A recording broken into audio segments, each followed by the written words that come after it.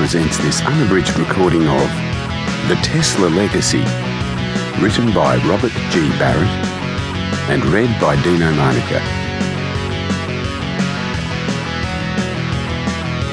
The book has a dedication.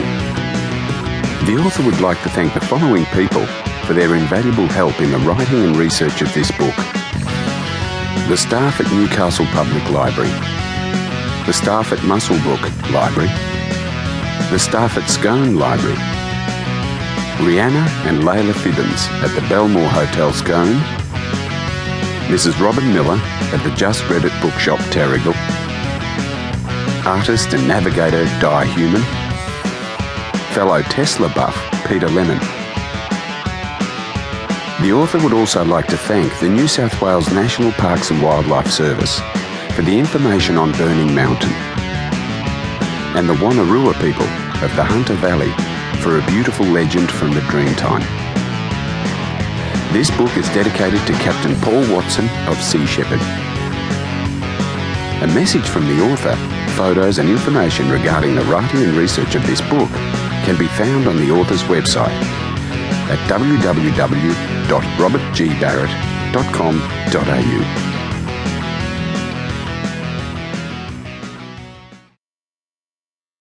The Indian myna bird never knew what hit it.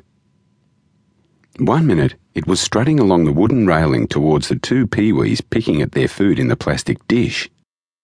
The next second, a lead sinker smashed into its chest, killing it instantly.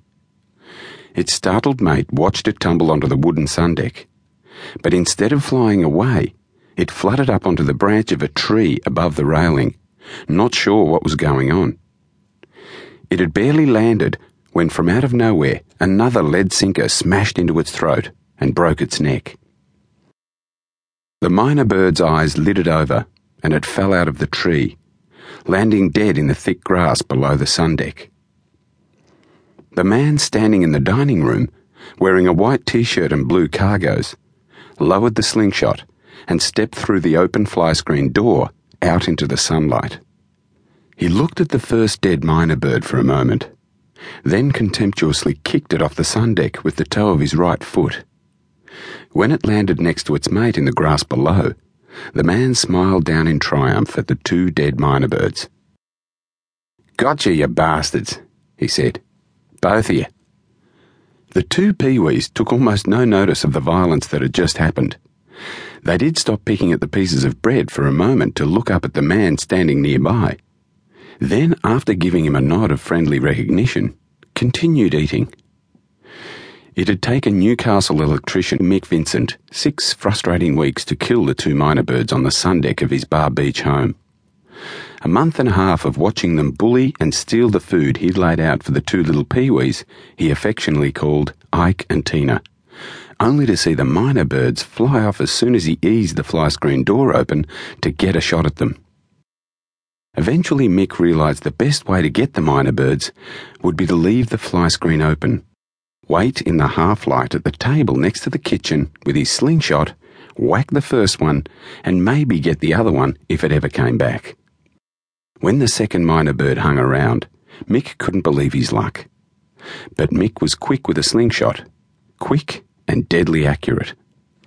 2 years living in a Queensland caravan park while his parents ran a hamburger shop saw to that. Every other 10-year-old kid Mick met in Maryborough had a slingshot, or ging, made from a small tree fork, 2 strips of push-bike tube, and the tongue out of a shoe for shooting cane toads. And with a natural eye, it wasn't long before Mick was far and away the best shot amongst the team of young larrikins he hung around with in the caravan park. Young Mick could barrel a cane toad on the hop at 20 metres before the other kids had even loaded up. Even today, Mick had lost none of his skill with a slingshot, and still liked to plunk cans and bottles or whatever. However, Mick's grown-up version of a ging, using spear gun rubber on a metal frame, was infinitely more powerful than the ones he had as a kid, and the ball bearings or lead sinkers were infinitely more accurate and deadly than rocks.